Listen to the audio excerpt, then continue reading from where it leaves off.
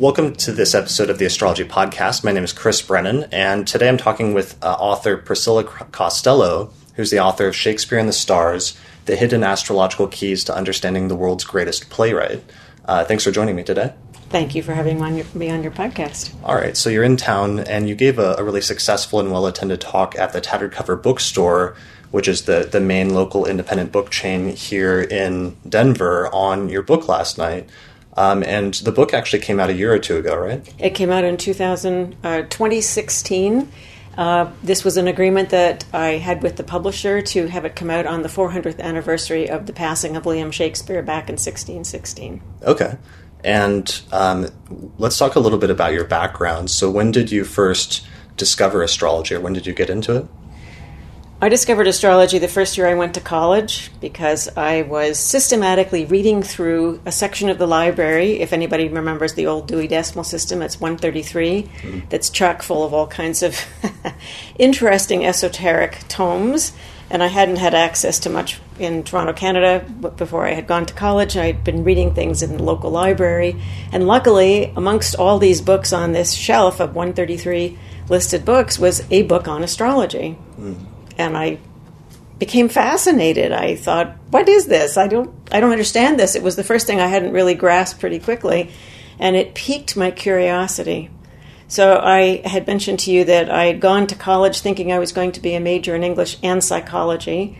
And at the time that I went, academic psychology was focused on statistics and rats through mazes and abnormal psych, and there was nothing in, and still is nothing in, academic psychology that of what I was looking for, which is a comprehensive, sophisticated, complex, profound model of human behavior that can be applied to anybody. It wouldn't matter age, gender, racial background, ethnic background.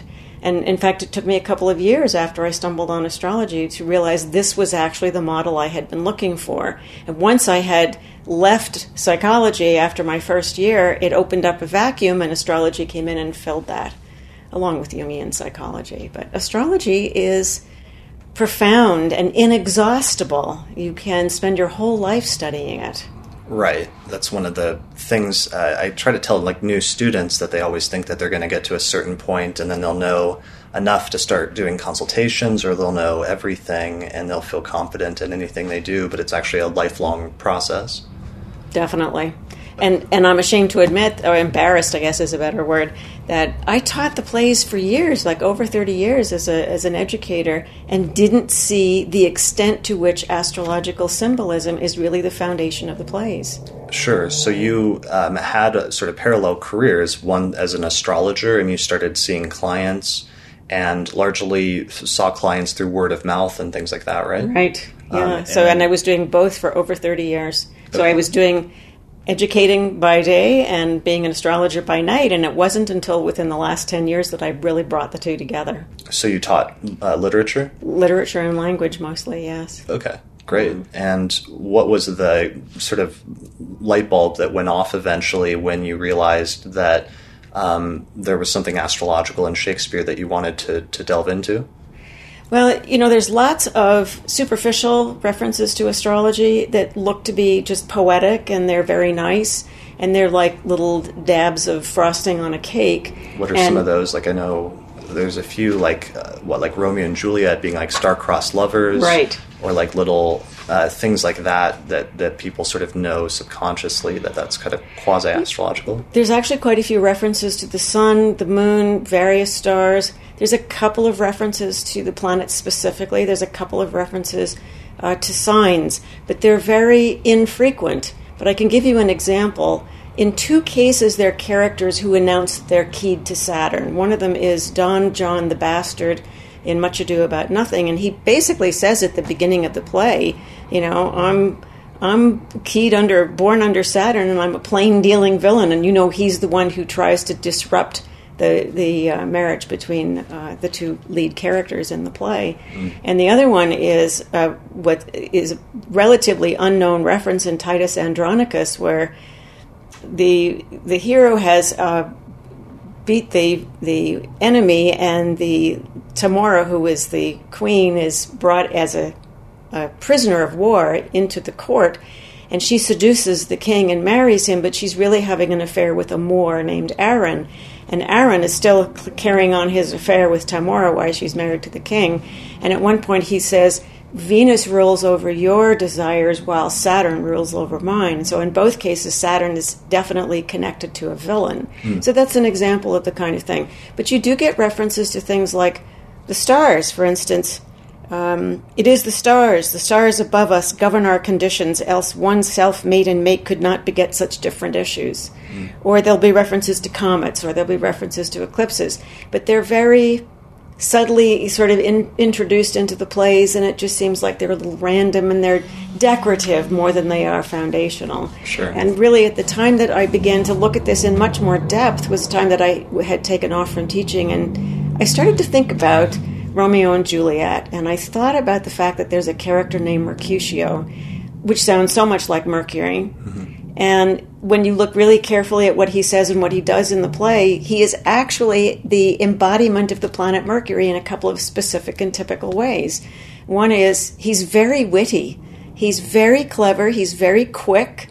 He has lots of banter with Romeo during the play. The famous, really, pun that he makes, just as he's dying, as a matter of fact, is the moment when he's stabbed by Tybalt under Romeo's arm, and he says, "Ask for me tomorrow, and you will find me a grave man." And he means that in two senses. But the characters who are around don't realize that he's been stabbed and is dying, but he makes this joke as he's actually collapsing in front of them. Right. He's also, secondly, very long-winded. He blathers and blathers and blathers. He has a very famous Queen Mab speech that goes on for like about 30 lines more. And at the end of that, because it's just a kind of spontaneous improvisation that's made out of airy nothing, Romeo says, "Peace, Mercutio, thou talk'st of nothing." And of course, he isn't talking of anything. And we know that that's very typical of a mercurial type, that they can just go on and on and on, and they just talk and kind of fill in the air, and there's not much of substance that's being conveyed. And then I looked at the play really carefully and realized that the nurse is a companion type to Mercutio. She's another blatherer. Just before you see this scene with Mercutio where he gives this fabulous Queen Mab speech, she gives a very long speech when she's with Lady Capulet and Juliet, talking about Juliet's marriageability and when she was first weaned. And same things happen. She goes on for over 30 lines, and finally Lady Capulet says, "Nurse, I pray thee, stint thee," which means, "Enough, please be quiet." And then she keeps going on, and Mercutio does the same thing when Romeo tries to stop him. And finally Juliet speaks up and says, "Peace, I pray thee." And then you look at what's going on in the play, because once I realized that there was a Mercury theme in the play, I started to think, which of the two signs ruled by Mercury might be the one that Shakespeare's riffing with? It's a game with him. He's really having fun with this. He's kind of taken the idea of Mercury and the idea, in this case, I think very clearly of Gemini, and everything that we associate with Gemini and its ruler Mercury is in this play. For instance, we have in the prologue that's announced at the beginning of the play, the idea that two households, both alike in dignity, with, in fact, unusual for Shakespeare, two parental sets. There's no other play where there's two sets of parents that figure as in such a polarized way as we have in this play. And then it's also mentioned there's a pair of star-crossed lovers. So there's a lot of emphasis on two-ness. And I thought that makes much more sense with Gemini, because the symbol for Gemini is the two pillars with the connections at the top. There's a couple of other really interesting points. The language in the play is quite unusual and unlike anything else. There's lines that have to do with opposites. There's a linguistic or rhetorical device called oxymorons, and Romeo uses that at the beginning of the play, where he's talking about the opposites that are characterizing really creation itself. Here's much to do with hate, but more with love. Why then, O brawling love, O loving hate, O heavy lightness, serious vanity, feather of lead, bright smoke, cold fire, sick health, still waking sleep that is not what it is. And another thing that I thought, how important communication is in this play. And of course, Mercury is about communication. So you have the tragedy gets triggered by the fact that a servant of Lord Capulet can't read. There's a mercurial issue for you. Can't read, and so he stops Romeo and his friends in the street and says, "Tell me what's on this sheet of paper. It's a list of people I'm supposed to invite to this party tonight." And so Romeo reads the list, and he sees that Rosaline's on the list. He wants to go and see Rosaline. So they all decide they're going to go as masked members and pretend that, they belong to the Capulet family, which is their enemy. And that's where he meets Juliet, and that's where the whole tragedy starts. And again, communication figures at the end, because after Romeo has killed Tybalt, who's killed Mercutio, he's banished to Mantua. Friar Lawrence has worked out a really interesting scheme so that he can get Juliet out of the situation she's in. She's apparently dead and laid in the Capulet's tomb, and he sends a letter to Romeo. What doesn't get to him, because there's a plague warning, and the friar who's carrying the letter is prevented from taking it to Mantua. So there's lots of interrupted miscommunication in the play, which fits really well with Mercury. Another point that I didn't mention last night is there's tremendous emphasis in this play on speed. Everything has to be done really, really quickly. The lovers meet and boom, she says, "What are your intentions?" And bam, they're going to get married. They get married the next day. And then, boom, her father lays down the law and says she has to marry Paris. Boom, she goes to Friar Lawrence. He cooks up this plan for her, and within another day or so, the lovers are dead in the Capulet's tomb. This isn't always true of each of the plays, but it's often true that Shakespeare will include something to do with the opposite sign. So he knew quite a lot about astrology. So Friar Lawrence really symbolizes Sagittarius, which is the opposite sign, for a couple of reasons. For one, he's a friar. He's a member of a religious order, so that fits with Sagittarius. He's extremely knowledgeable about herbalism, and he has this fabulous speech where, same theme about polarity, he talks about how flowers and weeds can be either healing or they can be poison. And it's absolutely along this line of the dualities, and that's really what the play is about, is this duality, which can only be healed by this union that happens that establishes peace between the two families at the end of the play. So it goes from extreme polarization to ultimately a union between the lovers, and then a reconciliation between the two warring families. It's a remarkable study of a number of multi-leveled, multifaceted meanings of Mercury in the sign Gemini. Sure. So do you think then, was that his starting point, or the author of the play, do you think he started with that in mind and then expanded upon that? Like, is that your actual argument in terms of it being very deliberate? I think it's very much deliberate. What Shakespeare did with most of his plots, most of the plots are not original to him. He finds a story somewhere, but he always changes the story, and the way that he changes the story is really matching this archetypal symbolism of the play. That's true of Romeo and Juliet, and he introduces characters who are not in the original story, that are kind of elaborations of what the astrological symbol might be, like the nurse, for instance. He does it with King Lear, because the original story of King Lear and his daughters was that Cordelia survived at the end. She marries, the surviving son of Gloucester, and they rule over the kingdom.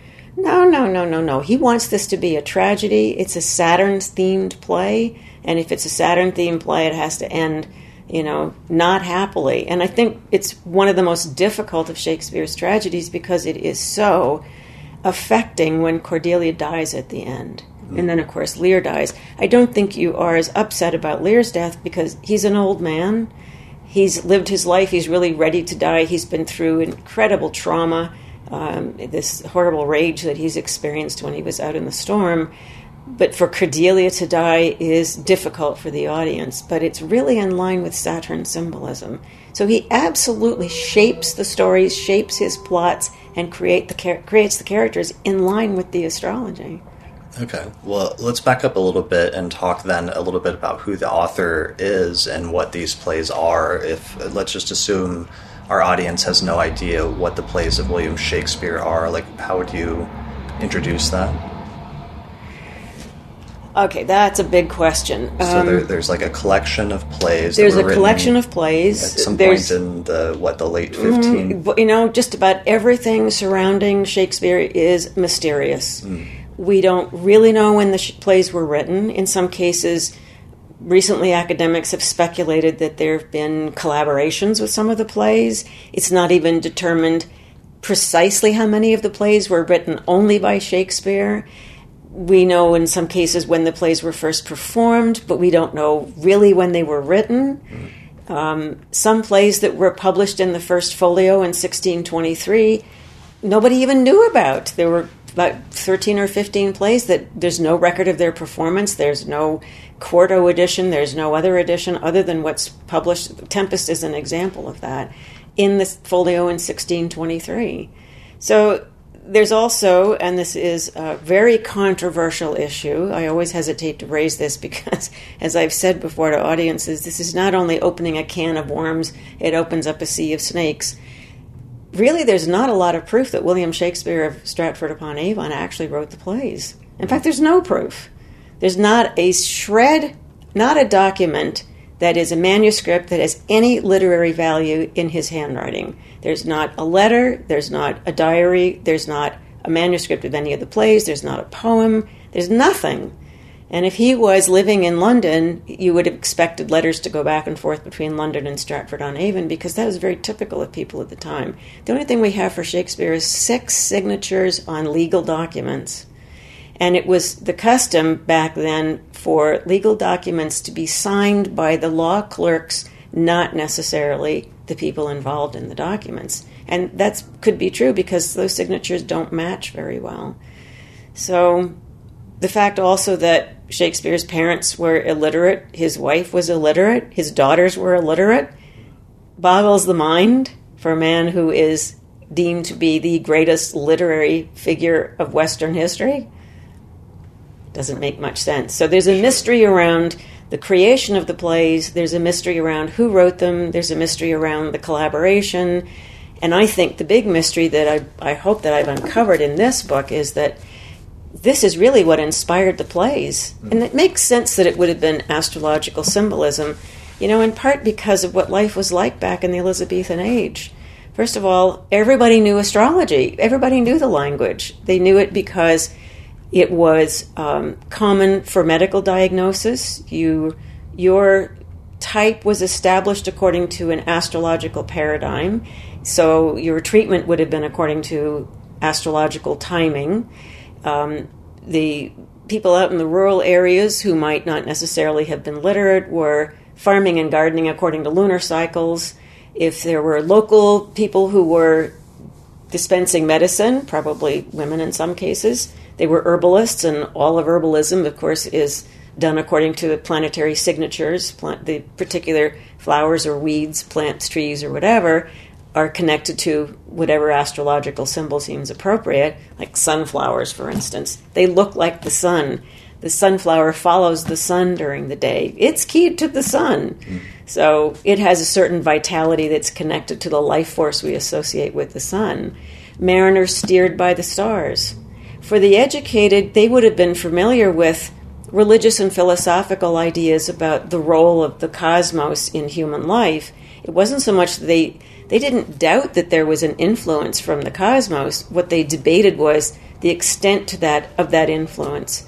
So, for the most part, the religious figures said, okay, the planets, because they were still thinking in terms of causality, the planets have, let's say, an influence on physical bodies. But they really made a point of saying that the soul was free. They liked to say that the soul was free. But what you see in Shakespeare's plays is that once you determine the type the character is, the characters almost inevitably act according to their type. It looks like they're making choices. It looks like they have a certain amount of free will, but they are really very much created and dramatized in terms of the astrological symbolism that's associated with them. Sure. So we're talking about the late 16th, early 17th century. So this is William Shakespeare or whoever wrote the plays would have been like a younger contemporary, or would have been a few decades prior to the time of like William Lilly, basically, right? Oh, about 60 years, maybe 70 years before William Lilly. Okay. It's interesting that there's a Uranus-Pluto conjunction in the 1590s, and that's when the plays first become known.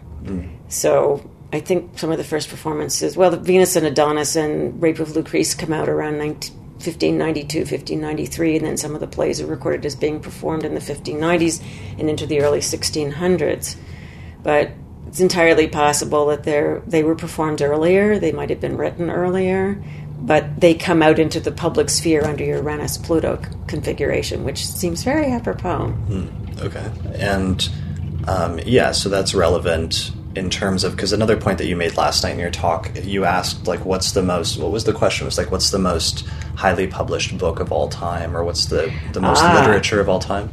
It was the question that I was answering, basically, and I'd posed it myself, was, it's interesting that the printing press had come to Europe in maybe the 1450s, 1460s. They'd actually been invented in China. Movable type comes to Europe, and of course Gutenberg's name is associated with it, although he didn't actually invent it. And then you would think that the publication of material after that would have focused on the Bible. But in fact, the Bible was still in Latin, and a lot of people didn't read Latin. Only the educated read Latin. So what is happening is most people are reading almanacs, and believe it or not, the most published books from the time of the invention of the printing press through to Shakespeare's time would have been almanacs.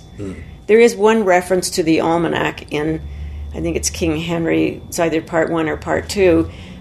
Prince Hal, of course, is, carousing with Falstaff, who is basically a drunk and a lecher, but he's such a vital figure, and he's full of life, and he's just kind of a wonderful character that you really love him in spite of the fact that he's really not very morally attractive. And Prince Hal is in the brothel with Falstaff, and Falstaff has got one of the prostitutes named Doll Tearsheet sitting on his lap. Falstaff is an old man, Doll Tearsheet's a young woman, and Hal looks at her and him and says, Saturn conjunct Venus, Saturn connected to Venus. What says the almanac to that? And he's making a joke about the fact that here's the old man Saturn and the young woman Venus, who in this case is Venus, the lecherous Venus, together. And in fact, the almanac might have said there was a Venus-Saturn conjunction that year. Interesting. Okay. That provides a lot of context for those astrologers that already have some background in the history or vaguely know about the time of William Lilly, but it's interesting then that these plays with some of these astrological references in English would have been written a few decades prior to Lilly, just because Lilly is usually, I think Campion says that Lilly's Christian Astrology was the first English textbook on astrology, or the full treatment of the subject in English, so astrologers were still writing their textbooks in Latin up to that point, because that was like the scientific language that went across, country boundaries and things like that. And everybody, all the academics knew Latin. Everybody was communicating in Latin. At the end of the introduction in my book, I list a number of different titles of books that were current, and some of them were, in fact, in John Dee's library. Now, this is a really interesting point, that John Dee had one of the finest libraries in England, probably the finest library and the largest library in England. And there is a book called John Dee by Peter French that I'd recommend to anybody who's interested in Dee. And he's cataloged all of Dee's books. And Dee had an immense number of books on astrology, books on Kabbalah, books that had come out of, the Italian Renaissance when Marsilio Ficino was translating and publishing the Platonic dialogues and also the Hermetic materials. So they're all in England and could have been available. We know Dee was a tutor to the children of Sir Philip Sidney, and certainly was a kind of court astrologer. He was definitely a court astrologer for Elizabeth. He elected the time of her coronation, and that was pretty successful. She lasted a very long time and managed to survive quite well. So he might have tutored other people. He might have loaned books to members of the court. It's pretty likely that the person who wrote the plays had to have had a connection to nobility, because there's too much knowledge of court life and there's too much knowledge of courtly pastimes like hunting and hawking and fencing and that sort of thing. So, but mostly the books that I list, I don't think people would be very familiar with. I haven't read them, but the scholars have listed them. Right, but that becomes, the knowledge of court life becomes one of the other points in favor of, against it perhaps being Shakespeare as the author, but instead another person perhaps being a likely candidate for perhaps authoring the plays. Yes, because we don't get this these days, but it would have been scandalous. It would have been absolutely, almost traitorous. Elizabeth would have come down really heavily on somebody of the nobility who was writing plays for the common people. It's okay to write, plays and masques that would be performed at court or maybe even at the Inns of Court. The sons of the nobility were studying law at the Inns of Court. But to publish plays that were performed in public theaters and maybe even money was circulated for them was just absolutely forbidden. It was impossible. And there's research that's been done to say that there were a number of nobles who were publishing things under pseudonyms, and Shakespeare seems to have been a pseudonym. I just wanted to mention, by the way, that Guido Bonatti's book was in Dee's library. So was Julius Firmicus Maternus, and there's some other a little more obscure books that come from Europe that were printed in Latin in Europe, but they were circulated.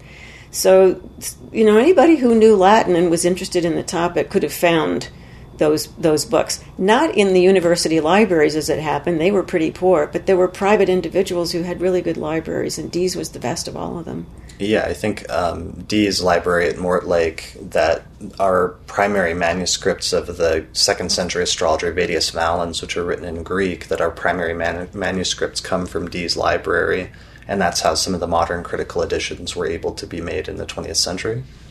So that's another instance of super rare, super important astrology manuscripts passing through that private library. Right. Yeah. Yeah. All right. So once you got on the trail of this and you started seeing the symbolism, you sort of realized that this astrological symbolism was going through many different plays, many different characters, and oftentimes there were certain plays that were keyed into either certain planets or certain signs of the zodiac. And you've mentioned... To an astonishing degree. I was really blown away. And even now that I finished the book, when I see the plays performed or when I read them again, I see even more references. So it's as soon as somebody starts pointing it out to you, it's really clear. I had a friend who was helping me edit, a fellow with a PhD in history and a teaching buddy of mine. And he was reading everything that I was writing and critiquing it madly. So my karma was coming home to roost, because all those years that I'd red-penciled students' essays, he was now red-penciling my chapters one after the other. Right. But he said to me, you really ruined it for me. Now every time I go and see the plays, I can hear all the astrological symbolism all the time. Right. And he knew nothing about astrology, so he was a good person to run this by. So another play that is so clearly keyed to a particular symbol is Midsummer Night's Dream. The title gives that away. Midsummer, normally we think of it as June 21st, which is the beginning of the sign Cancer, ruled by the moon. Moon is the queen of the night, or the lady of the night. It's Midsummer Night's Dream. We sleep and dream at night. The play opens with lines where Theseus and Hippolyta are talking about their marriage. And he says, "Now, fair Hippolyta, our nuptial hour draws on apace. 4 happy days bring in another moon. But oh, methinks how slow this old moon wanes." He's basically saying, it's the balsamic time of the moon. We can't get married. We have to wait to get married at a new moon, because that's when the moon starts waxing, and that's when the potential for fertility starts to grow as well. Mm-hmm. And she says, 4 days will quickly steep themselves in night. 4 nights will quickly dream away the time. And then the moon, like to a silver bow, new bent in heaven, shall behold the night of our solemnities. So she's basically saying, well, don't be quite so impatient. We can wait another 4 days until the new moon. And then I started to read through the play, and I realized every set of characters that enters the play talks about the moon. So Aegeus comes in, and he's really angry with his daughter because she won't marry the man he wants her to marry. And he protests that the young man that she loves wooed her by moonlight, by night. And so his love has to be unreliable, because here's the really significant point about the thematic nature of the moon symbolism is that the moon is the preeminent symbol of impermanence and change. And this play is really a meditation on the nature of human life as an experience of constant change. So the setup is the father says, and this is pretty awful, and there's some pretty awful patriarchal fathers in Shakespeare, and this particular patriarchal father says, Theseus, according to the law, my daughter has to marry the man I say she has to marry, or she's going to be put to death. And I want you to put her to death if she won't marry Demetrius.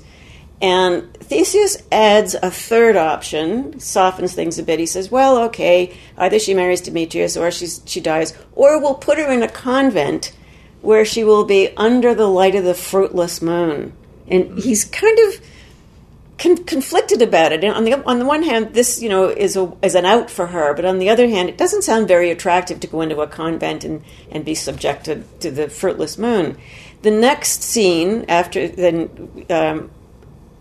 Hermia and Lysander decide to elope. They're going to run away, and they end up in this forest that night. The same night, there's a group of working men from Athens who are rehearsing a play for the wedding of Theseus and Hippolyta. They talk about the moon. They ask if there's moonlight on the night that the play is going to be performed, and they ask to see an almanac.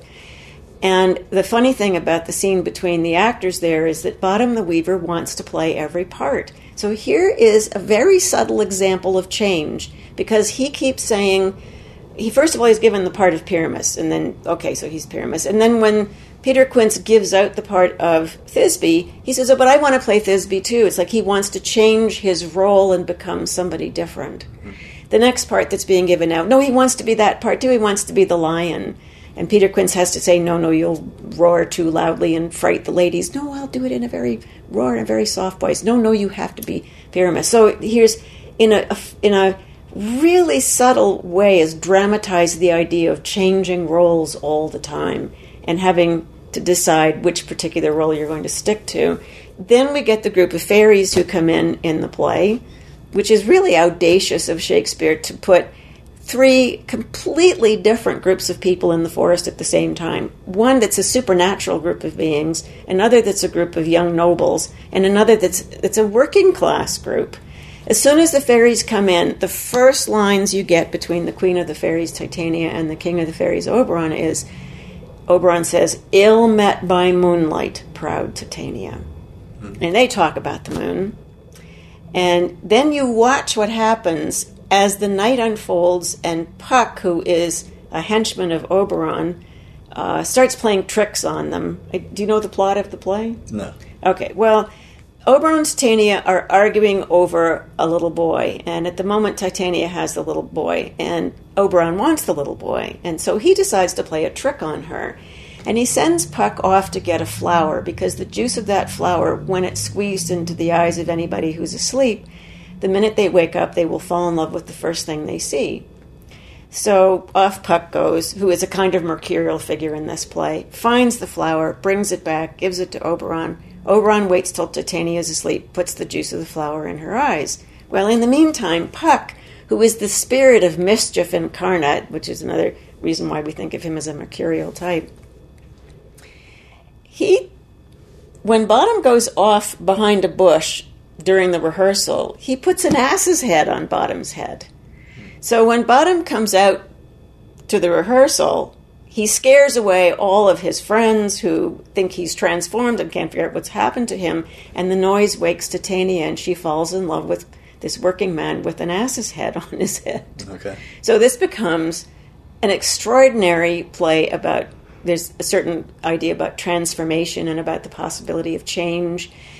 The lovers are, Titania, let's talk about her first. She's no longer in love with Oberon, she's in love with Bottom, and she apparently has a little dalliance with him during the play.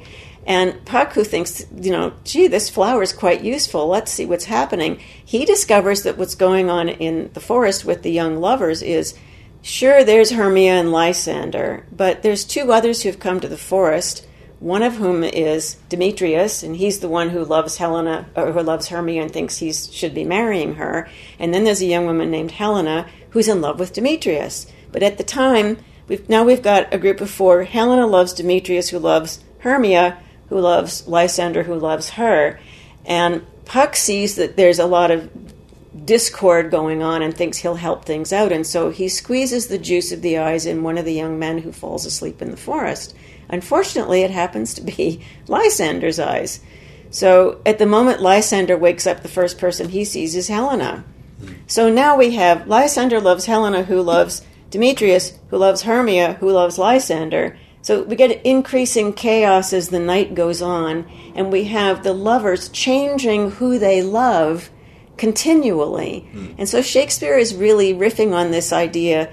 Nothing is substantial in this life. Really, the first law of life in this dimension is change, which is one reason why I think of this play as a Buddhist play, believe it or not. Because and then there's another whole series of kind of misfortunes that happens because Puck then puts the juice in the eyes of Demetrius, and he does see Helena when he wakes up. And so now he loves Helena, Demetrius loves Helena, but nobody loves poor Hermia. She's left out in the cold. But Helena, instead of being happy that Demetrius loves her, thinks that he's playing a joke on her. And so then it gets to the point where the lovers are running around screaming and yelling at each other. And it's like a psychological stripping that happens as they've gone into the forest that represents the underworld. And at one moment, Oberon comes in and sees what's going on, and he kind of shakes his finger at Puck and says, you really instigated all of this. And Puck says, no, not me. I'm just, mistook whatever the character was that I was seeing. But he does have a perspective in the play that I think Shakespeare is recommending for the audience, because Puck looks at all this kind of craziness going on and all the yelling and screaming and running around and says, Lord, what fools these mortals be.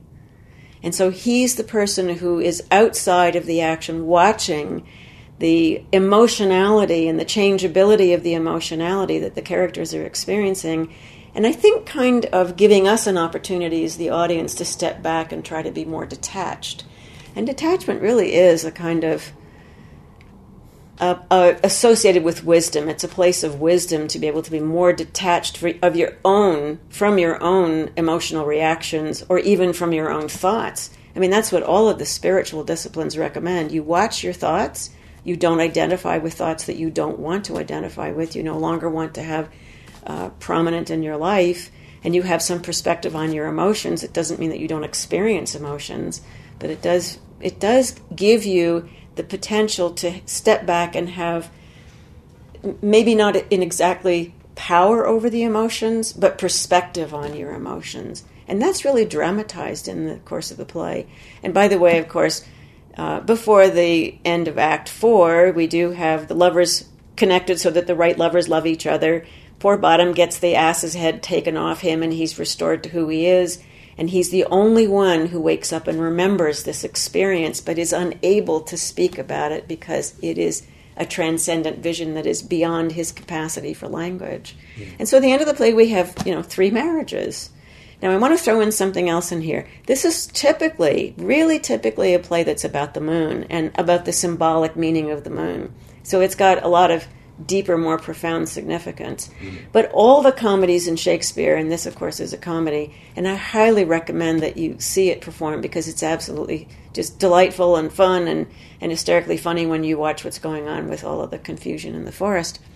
The very best version that I've ever seen is Juliet Taymor's version. Juliet Taymor was the director of The Lion King. She has quite a background in Indonesian puppet theater. She has a very innovative, creative way of staging her plays, and she did Midsummer Night's Dream at the Brooklyn Theater fall. I think it was the winter of 2014, maybe into 2015, and it was filmed. I don't know whether it's available for sale, but if people can get a copy of that, it's a brilliant, brilliant production. And very well done. Not any famous actors you'd recognize, but just beautifully staged, beautifully performed, creatively thought through with it. But it's a comedy, and all the comedies are rolled by Venus, because all the comedies are about love and marriage, about life, about the importance of the union of two people, because that's a symbol. It's in a way this part of the lesser mysteries. It's the symbol of the union of the masculine and the feminine in this dimension. And it does mean that the social order goes on, life goes on, there's the promise of childbirth, there's new life that will come as a result of the male and the female coming together. And in fact, the fairies do appear at the end of the play. They bless the household and they promise children. So again, children are associated with the moon, and you see that that's part of the fertility association with it as well. Sure. So we've talked about that one. There was one other that you talked about briefly that was more of a Saturn-themed play, though, right? Which one was that? Oh, King Lear. Right. Oh, King Lear is Saturn to the core. First of all, it's an obvious study of an old person. You know, Lear is an aged monarch, and of course Saturn has to do with old men. So that's the first giveaway, really, in the play. In this case, the title doesn't give away the connection with Saturn, but the fact that he's an old man, and he talks about being an old man, and other people in the play talk about him as being old. He's doing something that is really a no-no for Saturn. You know, the fact that he's king means that he has been put in the position of being a monarch and has a responsibility and a duty to discharge to his people. And I'll just digress and say, perhaps some of your listeners know that Queen Elizabeth II of England, the current monarch on the British throne, has Capricorn rising and Saturn at the top of her chart. And even as a 2-year-old child, when Winston Churchill met her, he said she has a curiously sober demeanor for a child so young. Wow. You know, she was Saturnian from the word go. And she's a perfect example of the Saturnian, perseverance. She's very serious. She rarely smiles in public. She has performed her duty diligently for, what now? I forget how many years, 75 years, I think, is what it's been, because she took the throne when she was in her 20s, which is remarkable. And that's the positive Saturn. But, of course, what's the point of Shakespeare showing you the positive Saturn? There's nothing inherently dramatic in that. Let's show you the negative Saturn. And so Lear is a man who says, I'm going to retire from ruling. I'm going to have a good time. I'm going to divide my kingdom in 3. I'll give a third to each of my daughters, depending on how much each of you can tell me that you love me.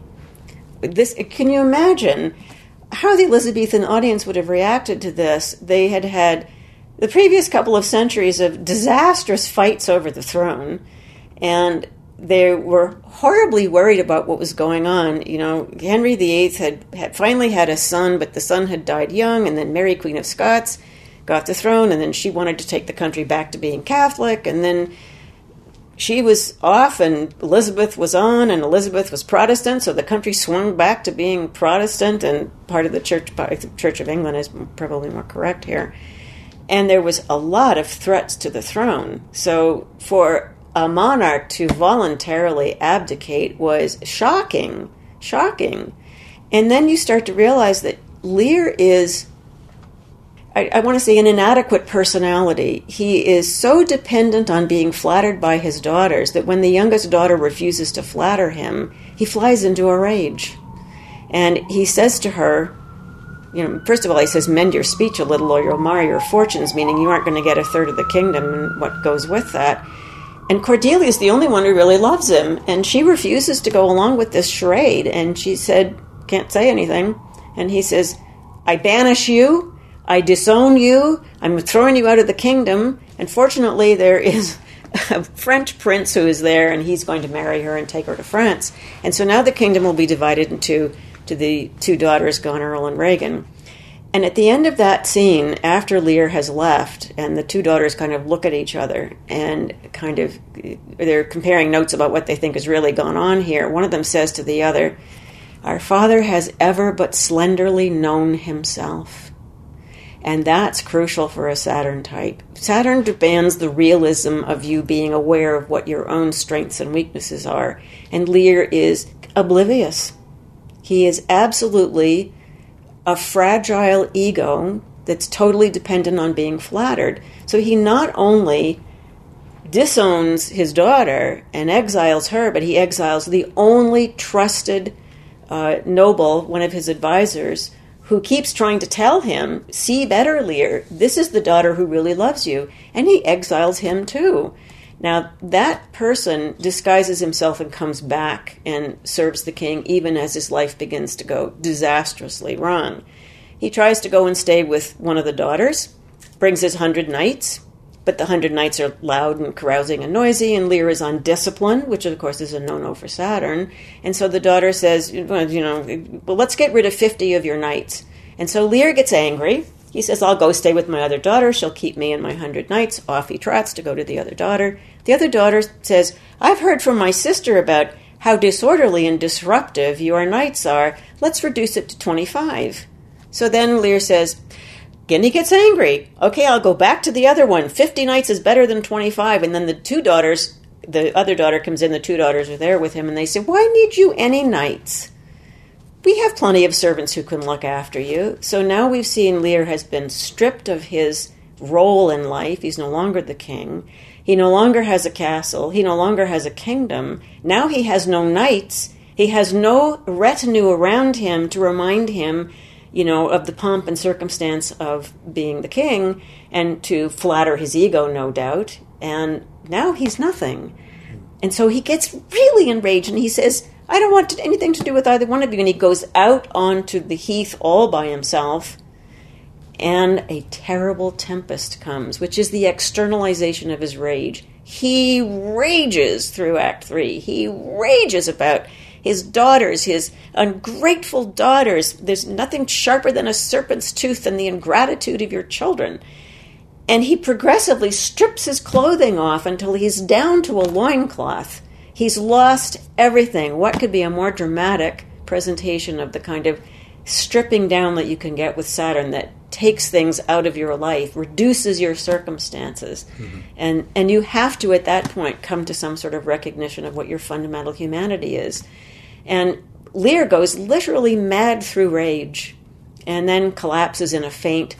He is revived. He does come to see himself as what he calls unaccommodated man. In other words, I am essentially who I am without any of the trappings of anything, without the role that I play, without the flattery of these, servants around me, without my royal robes. None of this is really important. And he is reunited with his daughter, but unfortunately, the daughter's forces lose. And by the end of the play, as with so many of Shakespeare's tragedies, the stage is littered with bodies.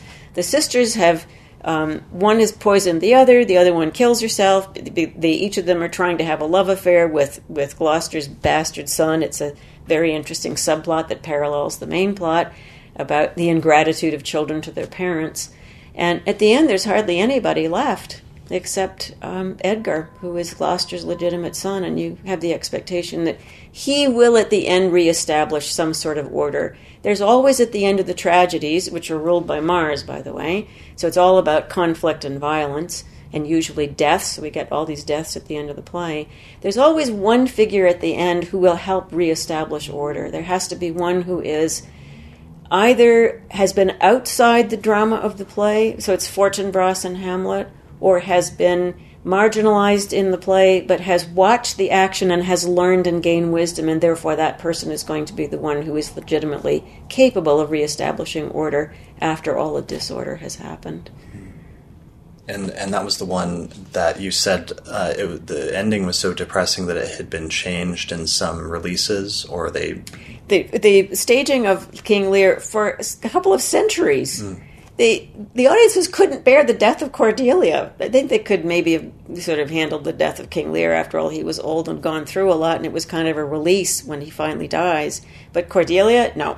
So I think in the end of the 1700s, and really even into the 1800s, they would keep Cordelia alive at the end. She was saved from hanging by the jailer or by somebody. Lear gets her. And she lives at the end, and so that made the audiences a little happier. But finally, by the end of the 1800s, they were starting to perform it the way Shakespeare had written it. Okay. So, and by the way, there is a lot of controversy, not only about King Lear, but about Hamlet, because there's alternate versions of the plays available. And in their two different versions, there's lots of speeches you find in one version but not in another, and then you'll find speeches in the other version but not in the original. Like to be or not to be is not in one of the Hamlet quartos. And so what people did right up until recently was they amalgamated both versions into one play and kind of said, well, let's just put it all together and we'll assume that this is the right one. But scholars these days are really looking much more deeply and more questioningly into, which is the authentic version. We don't really know. Okay. We don't know whether those lines were cut by a director, or were they not included in this edition of the play because it was a pirated copy and because the actor couldn't remember the lines, they were being copied down. We still don't know what that was all about. Okay. So it's a miracle we have the plays. It's a miracle that we have this body of work that is definitely a transmission of the Western wisdom tradition. There's no doubt that there is enormous wisdom that draws really from astrology, it draws from alchemy, it draws from magic, it draws from number symbolism, it draws from the philosophical traditions that include Pythagoreanism, Platonism, Neoplatonism, mysticism. A lot of the supernatural is in here. It includes folklore, Greek and Roman mythology. Like, this is, whoever wrote this, all these plays is a polymath. It's just astonishing, the wisdom that's contained in the play. So part of the value of really coming to grips with the astrological symbolism in the play is, first of all, for people who've had trouble understanding Shakespeare, this is the key that opens it. And especially if you have a knowledge of astrology, you can bring that to the plays and start to see it, and then you understand it. And so you open up to yourself this body of wisdom that we have incredibly preserved for the last 400 plus years. I think the other thing that's really important, too, is there's dozens, hundreds, thousands of people who go to see Shakespeare's plays. If they suddenly realize, if they are shown that astrology is the key to understanding Shakespeare, what difference might this make to the status of astrology in our culture for them to realize that it was a perfectly respectable intellectual discipline in Shakespeare's time, and that it was his principal creative inspiration. And then if astrologers learn something about this, they can then talk to people who know the plays and say, look, by the way, I can show you some of the astrological symbolism that's going on in the plays. Sure, and it might be useful even in modern times for writers to use that as a sort of a foundation as well in terms of attempting to write new creative works. Exactly. Yeah. And that draws on sort of a longer history where I think like there was some speculation about Chaucer doing that, if I'm remembering correctly, yes. And basing like one of his works off of like an ephemeris, like a page in an ephemeris. Chaucer knew astrology. He even wrote a treatise on the astrolabe.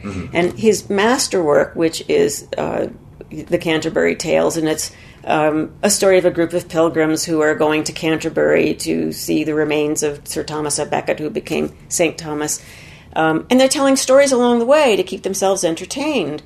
And there's lots of astrological information. It's in fact, the journey begins right in April at the beginning of spring. So it's kind of set to be at the beginning of the seasonal year. And the characters in the stories also have astrological themes in them. Okay. And then recently, I know, maybe it was about a decade ago now, but there was another book that came out called Planet Narnia that argued that C.S. Lewis used astrology symbolism as like a central organizing principle for writing the Chronicles of Narnia series. I have heard that. I have the book, but I haven't read it yet. Okay. I'll tell you what's really interesting is J.K. Rowling's 7-volume Harry Potter series. Okay. And I haven't done this because I've been too busy doing this book, and of course the 6 smaller playbill editions that have come out now that are on 6 of Shakespeare's plays that are discussed in the big book. Each of the 7 books in the Harry Potter series gets darker and darker and darker until the last one is the longest, the most difficult, and the direst because it's where the final battle happens, and it seems to me that's geared to Saturn. J.K. Rowling knows astrology. Back in, I don't know what year it is, but I do mention it in one of the endnotes, a manuscript, a handwritten manuscript of her astrological chart analysis of the child of a friend of hers came up for scrutiny at, that show, what is the show where you bring your antiques? Oh, yeah. The Antiques Roadshow. Yeah, Antiques Roadshow. Somebody brought this manuscript and showed it, and it was like 25 pages where she had written an astrological analysis. So she absolutely knows the esoteric traditions.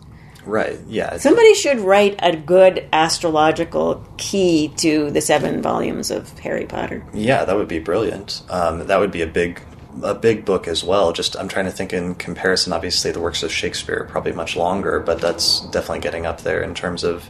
Well, it would be very contemporary. I actually think there's more depth in Shakespeare, but I can see how intriguing that might be because of the popularity of her novels. She does give birth dates for some of the characters. Mm-hmm. Like Harry Potter's a Leo. I think he has the same birth date that J.K. Rowling does in the book. Yeah, well, it just brings up that there's such a broader and richer and longer tradition of using astrology as a literary device in different ways than people realize, but that sometimes it's really underlying some of the more important sort of works of literature and history. Yeah, and it interests me a lot that it's so garmented in Shakespeare.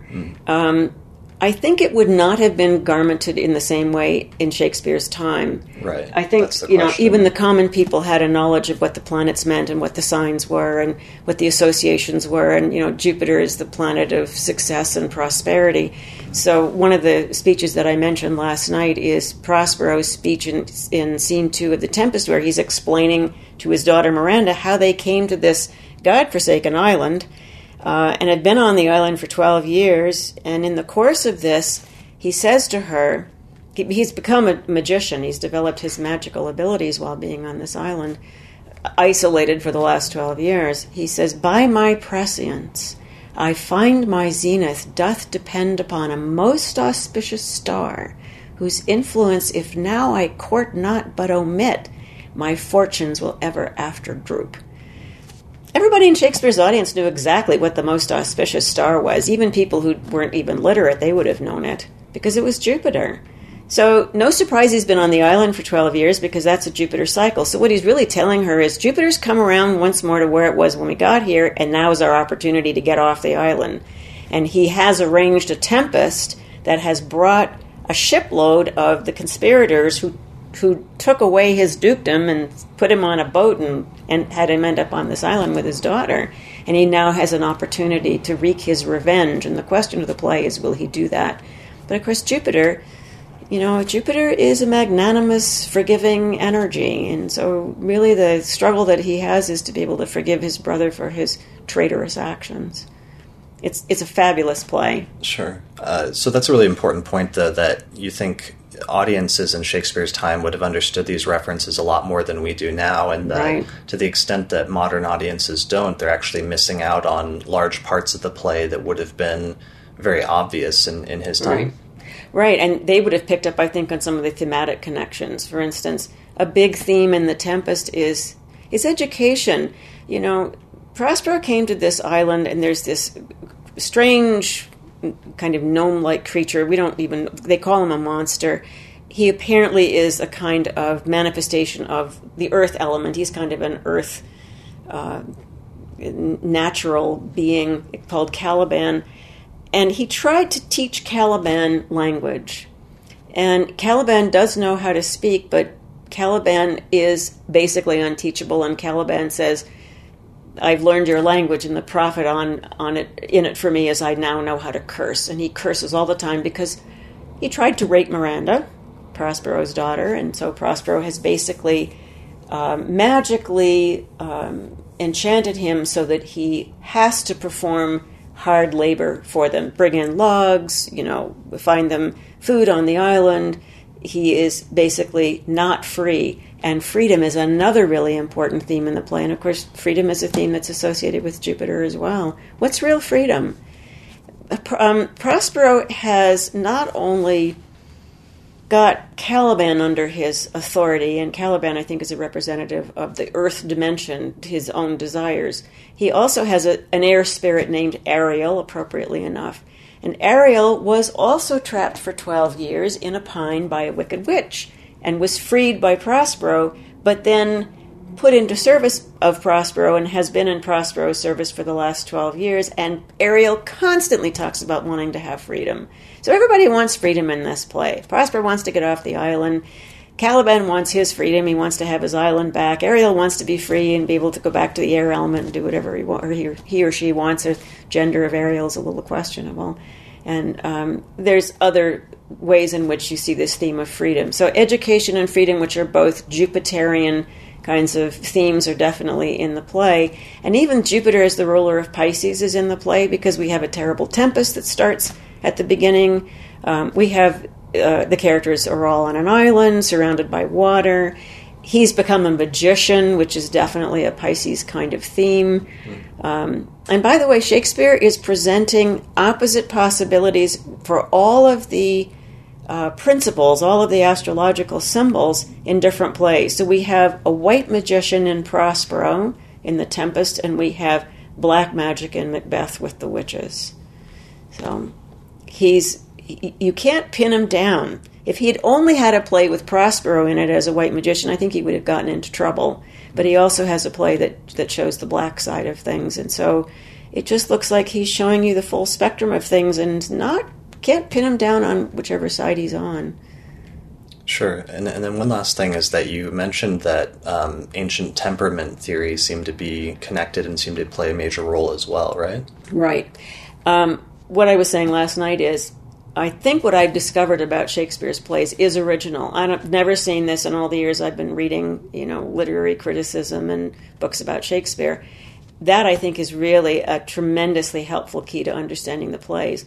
What I rediscovered that I think is also not commonly known by modern audiences is temperament theory. While I present a fairly simplified version of it in the book, the ancients, and right through the Arabic period and into the Elizabethan period, really and into the next century with William Lilly, everybody's using as a psychological model, and had been for about 2,000 years, an idea that there were 4 types based on 4 of the planets: Mars, the Moon, Jupiter, and Saturn. And mainly your type was either geared to Mars, Moon, Jupiter, or Saturn, although it was possible that you maybe had a little secondary type in there, or that in rare cases maybe there was a little bit of movement. But Shakespeare uses that model, that template, to create his characters, and they are absolutely consistent. All his Mars characters, with one exception, are Mars, Mars, Mars from beginning to the end of the play. Tybalt is always wanting to pick fights. Every time he comes on stage in Romeo and Juliet, he wants to fight. He wants usually to fight Romeo, wants to fight the Montagues, wants to pull out his rapier, even at the party, the Capulets' party, and of course he's the one who kills Mercutio. Most of the Mars characters end up dead at the end of the play. So Shakespeare really is, or whoever wrote the plays, is deeply suspicious about Mars energy. It is very difficult to direct positively, consistently. And one of the things that I found so fascinating in Macbeth is, Macbeth is really manipulated very much by his wife into going ahead with the plan to murder King Duncan and become king himself. And she does it by humiliating him. Were you a man when you presented this idea to me of getting rid of Duncan and going after the throne? And finally he knuckles under and says, okay, I'll do it. And you know that he's learned this technique of humiliation because he uses it on these murderers that he hires to kill Banquo, because he's afraid Banquo is going to figure out that he's killed Duncan, because Banquo also heard the witch's prophecies. And I think that the trick with Mars is masculinity is a fragile thing, and Shakespeare knows that. And for instance, look at Lear. Lear is bolstered by flattery, and when there's no flattery around, he falls apart. He just is so enraged that he basically loses it. He just becomes mad and collapses in a heap. Then I discovered that there's a really fine doctor named Dr. James Gilligan who wrote a book called Violence. Dr. Gilligan had been psychiatrist at a prison in Massachusetts for 25 years where they had violent offenders. And he said every single person who was a violent offender was a violent offender because they were all he's, had been humiliated. And when you've been humiliated, you have to turn around and wreak revenge. You have to react to that. And we see that acted out in the plays. And Macbeth is a sterling example of that. If anybody's really interested in this idea of toxic masculinity and the difficulty of males really developing a genuine ego that's based on a positive Mars, then you might want to read that book, Violence, by Dr. James Gilligan. Okay, so... He was also, by the way, director of the Center for the Study of Violence at Harvard Medical School. Okay, so it was basically using these sort of psychological types, like an early version of psychological character types, in order to inform the characters, and like how would a character react, or what would their response be in this scenario, and by having these predefined sort of types that go back through these ancient psychological character theories. Right. Yeah. Okay. Yeah, and Shakespeare's using that consistently, and it's all astrologically based. So once you, again, are given the key, and I have a chart in here that shows you what the key is, and then I describe each of the temperament types, whether you're choleric keyed to Mars, or you're phlegmatic keyed to the Moon, or melancholic. Some of the most interesting characters in Shakespeare are the melancholic ones. Like Hamlet is a perfect melancholic. He wears black, He's experiencing grief, and grief is the emotion that's associated with melancholia. It's an earth-themed play, and the types were also keyed to the 4 elements as well as the 4 planets. He's consistent in every play and using that particular psychological/astrological model. Okay. Yeah, well, that's really exciting. Have you had much connection with other people that have worked on Shakespeare, done much work, or what has the response been in general since the book came out? I think it's still a bit early, believe it or not. Like, this is 2018. The book has only been out since 2016. It's a big book. It takes a while to get through. I was impressed that some of the reviews came out within the first year of its publication. Now that the smaller playbill editions have been published that are condensed chapters on each of the individual 6 plays I discuss in the book, I think there'll be more opportunity for people to read about the ideas and think about the ideas and apply them to when they either see the plays performed or they read them. But I think it's a long-term thing. These are... it's a sophisticated approach. It's very detailed. It's rich. It's rich on a number of levels: psychologically rich, philosophically rich, spiritually rich. I think it takes a while for those ideas to really kind of percolate. I'm in this for the long haul, and I think this has lasting value, and I think that it will take time. And then I think it will be recognized much more. Sure. And by the way, the 6 plays that I pick are some of the most famous plays of Shakespeare. And what I did was to organize them in the Ptolemaic order. So Moon is keyed to Midsummer Night's Dream. So Midsummer Night's Dream is the first play I talk about. Mercury is next in order. That's Romeo and Juliet. Venus is the next in order, and that's The Merchant of Venice. Mars is next. That's Mars in Scorpio is Macbeth. The Tempest, which is a Jupiter-themed play, and by the way, picks up symbolism of Jupiter both as the ruler of Sagittarius and Pisces. And then Saturn as the key to understanding King Lear. So if people are reading this book, what they are actually getting, if they don't know astrology, they'll get an education in astrology. Okay. Because the 7 planets and also the signs are presented in enough detail that I think they'll get a much deeper understanding of the depth and richness that's inherent in the symbolism, which is not reflected in, the more superficial forms we get in popular culture. Sure. And that's actually, this wasn't your first book. This is actually your second book, right? It is my second book. Yeah, my first book was called The Wiser, W-E-I-S-E-R, Concise Guide to Practical Astrology. Not my choice of title, but it was part of a series of concise guides on different esoteric topics. And I introduced basically the planets, the signs, the houses, and the aspects, and then put it all together in analyzing Oprah Winfrey's chart. So it's a deceptively simple introduction to astrology that's actually quite profound. And so I hope that it's successful in doing that. And how long did it take you to write this book?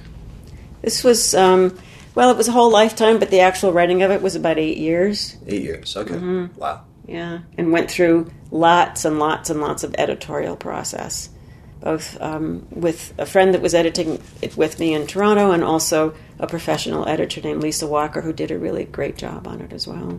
Brilliant. She was the one that was actually there at your talk last night? She was at the talk last night. Yeah, she's a brilliant editor. Okay.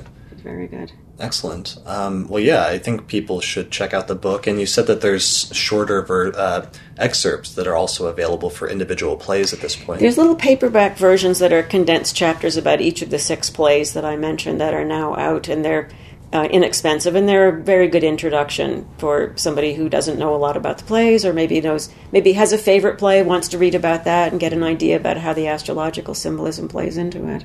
Cool.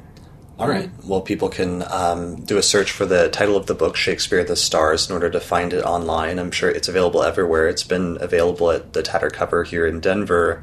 I was always excited to see that they actually had it on the shelves. So your publisher is doing a pretty good job of getting it out there and circulating it. That is good, yes. And where can people find out more information about you? Do you have a website? I have a website, PriscillaCostello.com. There's also a website, Shakespeareandthestars.com. Which has some excerpts from the book and some more information about the book. Okay, brilliant. So, awesome. I have to highly recommend it. I highly recommend it because I think it really takes astrology in a new, wonderfully interesting direction.